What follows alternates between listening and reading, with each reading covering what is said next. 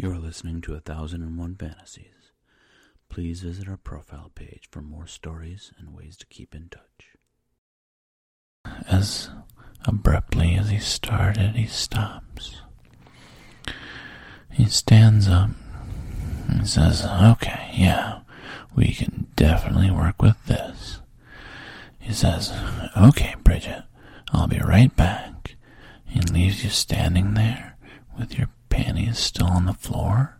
He opens up his door. You quickly scramble to get out of the line of sight and cover yourself. You try to gather your thoughts and put your clothes back on. But before you have much time, he comes back in. He says, "Hey, Bridget, I want you to meet George." Another guy comes in behind Bridget. George is a senior.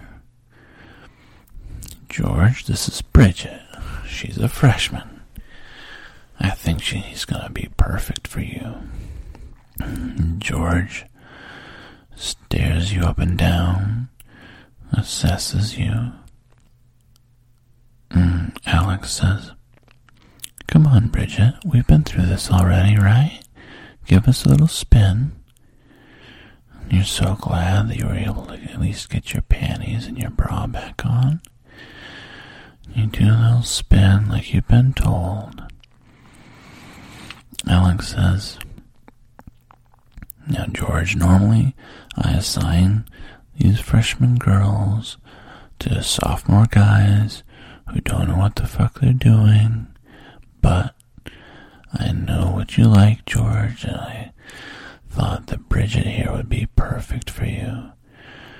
Look at her face, look at her hair, and you're gonna love the rest of her."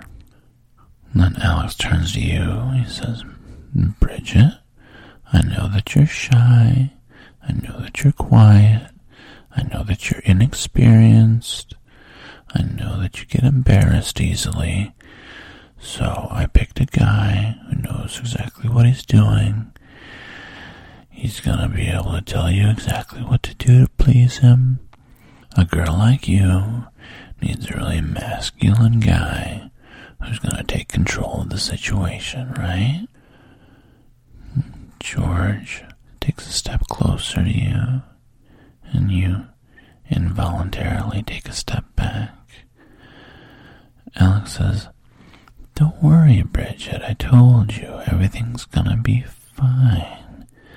Alex moves behind you, puts his hand on your back, pushes you closer to George. He says, "Bridget, George is your boyfriend now." George gets a big smile, puts his arms around you, reaches his hands immediately down to your butt, grabs your ass, lifts you up off the ground, and sets you back down. George grabs your arms, spins you halfway around, bends you at the waist a little bit, gives you a spank, then another spank on the other side, turns you around again to face him, and looks at Alex and says, "Yeah, she's just my type." Alex says, "Oh, you haven't even seen her tits yet." Alex reaches behind you and unhooks your bra again. You reach up and hold your bra up against your breasts, but George grabs your bra and just pulls it away from you. And George looks at your breasts. He says, "Oh, yeah, she has perfect tits." Alex says, "See, I told you I'd take care of you. Look, she even says she's a virgin." George says, "This girl is a virgin?" Alex laughs. "Yeah, the guys in her high school must have been such pussies, right?" They laugh and they're just talking about you like you're not even there. George leans over, takes your breasts in his strong hands, squeezes them, starts kissing the tops of your breasts. Alex says, Hey, man, be gentle, okay? Remember, she's new.